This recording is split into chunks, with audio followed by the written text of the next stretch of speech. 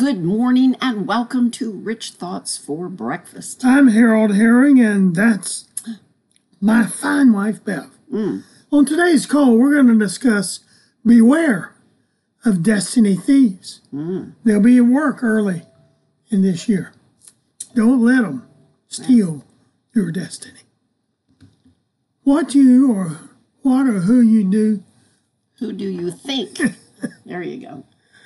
What or who do you think is the biggest reason you've not accomplished more than you have? It may surprise you to know that we're the reason for any lack of success that we have. Now, don't get upset with us. Just listen. We should never blame anyone else for our lack of success. The time we spend blaming someone else is time not available to us for solving whatever circumstances or problems we're facing. If we fail to succeed in life, we're the ones who made a conscious decision not to do what was necessary to change our current environment. In fact, in many cases, we're the thieves of our own dreams. The excuse that we hear most often is what a person's parents did or did not do during their formative years. Things like, my parents never believed in me. My father abused me. My mother accused me. My parents weren't able to provide the opportunities I needed growing up. My parents raised us on the wrong side of the tracks. My parents were always working, never had any time to spend with us. My parents didn't teach me the things that I needed to know And sometimes as a child. we did not have parents. That's true. There's ones. If it isn't your parents that are to blame, then this teacher, that terrible incident. See, the list can go on and on. But here, That's what the enemy wants That's you it. to get dwelling it. on and consume your time and your energy. because as long as we blame someone or something else for our lack of success, we won't get ahead. And frankly, we're stealing from our own future. Yes. Sure, our upbringing may have presented a problem. But once we realize we have a problem, There you go. it's time to step in, step up, and change the situation. And that's why the Lord God sought you out. That's it. It wasn't like you found him. Get a hold of this. Found you and wanted to be able to encourage you and go, hey, I am a perfect parent if you'll come in and listen to my judgment. And I see, honey, a lot of people who go, well, it's just hard for me to believe in God because I couldn't believe in my father or my mother. Yeah. Look, that's why God stepped in, was because you didn't have a proper father or mother. And he wants you to be able to have him and believe in him. And then he will make your days better than you could possibly think or imagine. That's true. That's true. There comes a point where we become responsible for how we think and what we do. We will either take charge of our lives or allow others or the past control who we are, what we achieve.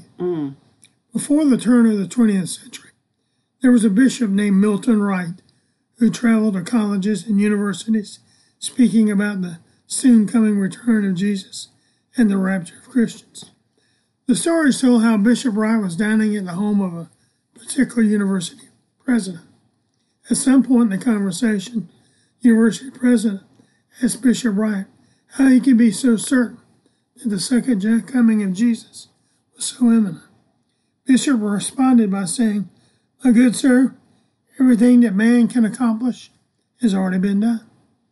The president of the university said to Bishop Wright, I respect your opinion, but I disagree. Man hasn't flown yet. Bishop Wright responded by saying, if God had intended for man to fly, he would have made him like the angels and created him with wings. It's sad to say that Bishop Wright limited his world by what he could see and understand based on past experiences and his knowledge. And his knowledge. Yeah.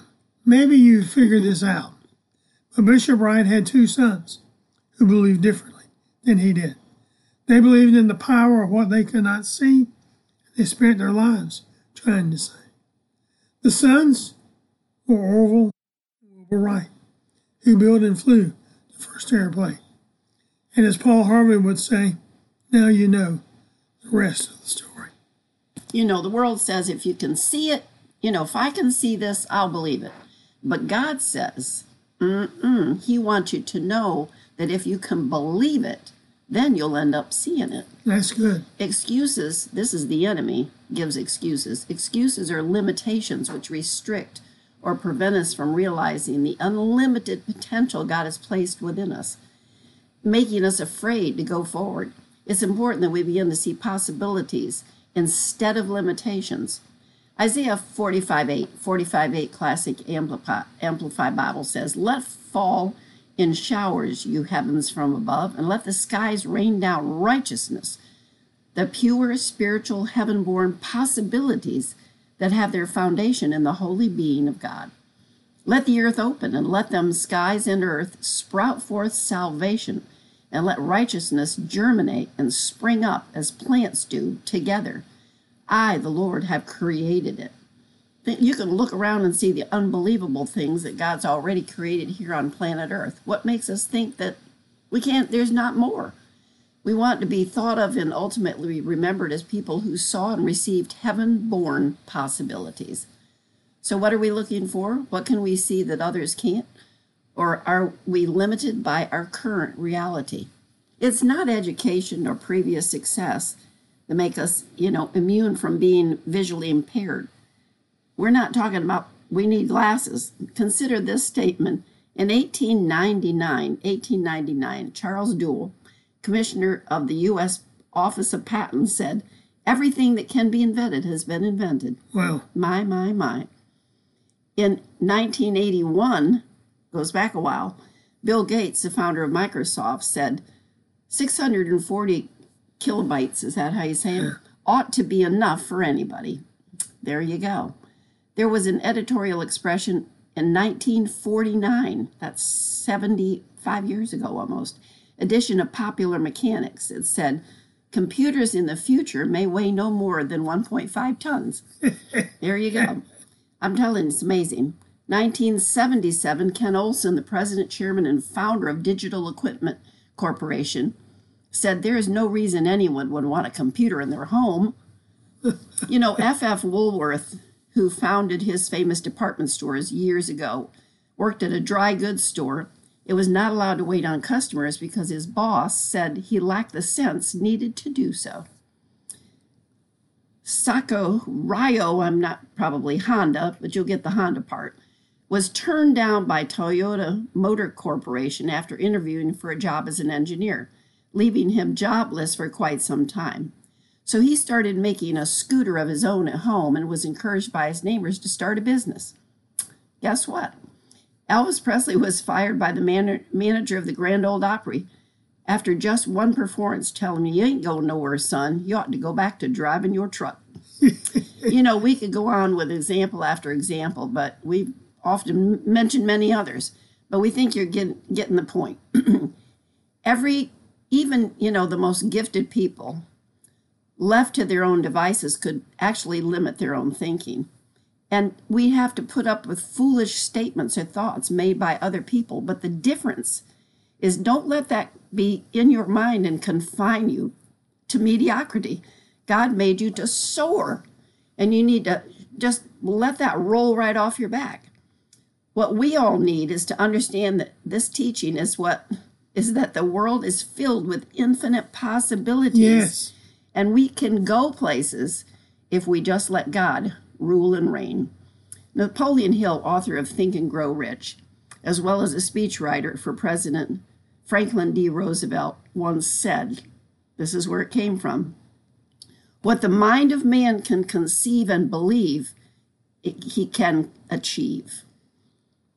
Wow. While we have great admiration for the writings and thoughts of Mr. Hill, it pales in comparison to the words found in Mark 9:23 in God's Word translation, where it says, Jesus said to him, "As far as possibilities go, everything is possible for the person who believes." That's right. That was our theme scripture one year. It was. The greatest limitation that we'll ever face in life, these limitations are self-imposed, self-maintaining, self-defeating. God wants us to believe in possibilities, not limitations. He wants us living in excellence, not excuses. That's right. 2 Peter 1:5, Classic Amplified. For this very reason, adding to your diligence to the divine promises, employ every effort in exercising your faith to develop virtue, excellence, resolution, Christian energy, and in exercising virtue, develop knowledge and intelligence. God has given us the power and authority for excellence in our lives. So here's the bottom line. Today, January 9th, 2024. Wow. No more excuses. That's it. No more judging our future That's it. based on our past knowledge and experience. No more defining our future by our past accomplishments or the lack thereof. No more negative thinking or speaking which restricts, eliminates, or destroys possibilities for success. We've said this recently, Romans 12:2. New Living Translation, it says, remember this? Not a couple days ago or yesterday even, may have been. Let God transform you into a new person by changing the way you think. From this day forward, really, purpose in your heart to look to your Heavenly Father. He sent the Holy Spirit. Look to Him with anticipation and expectation and without limitation. Yes. Let me say that again. Look to Him with anticipation and expectation and without limitation. Yes. And we can make this promise to you. If you look to God for your inspiration, motivation, and direction, you, at the end of this year and at the end of 5 years, you will be amazed at what the Lord has done in and through your life. One more scripture. 1 John 2:28. 1 John 2:28, Message Bible. And now, children, stay with Christ. Live deeply in Christ. Then we'll be ready for Him when He appears. Ready to receive Him with open arms, with no cause for red-faced guilt or lame excuses when He arrives. That's a great one to personalize. Yeah, we want to personalize this. That's it. And that's a good one to do it. But we want to personalize Mark 9:23, God's Word translation, because that's meant so much to us. Yes, Jesus said to Lawrence, as far as possibilities go, everything is possible for Lawrence because he believes. As far as possibilities go, I got ahead of myself. Jesus said to Bruce, as far as possibilities go, everything is possible to Bruce and Debbie because they believe. As far as, I keep wanting to say that, Jesus said to Sonia, as far as possibilities go, everything is possible for Sonia because she believes. Boy, I'd like to go on and say Maya and Fred and, oh my goodness, so many more. Gina, Larry, Yeah. Dave, Diane, so many more people that we just like to go down. Lana, oh my goodness, Janice. But you know what? Put your name in there. Put your name in there. And you will see stuff. Brenda will see stuff that she just didn't even believe possible. Yes. Because now she is opening that mind and heart and believing more and more. Absolutely. Thank you, Lord. Think on these things today Yes. and every day. And just bless you. Yes. Have a Let this be the best tremendous Tuesday. that you've ever had. That's it. Expect it. Expect it. Believe it. Manifest it. And receive it. Amen. Until tomorrow morning at 8:30 Eastern, God bless you. Happy trails. And keep thinking rich thoughts from the Word of God. We love you. We appreciate you. Bye-bye.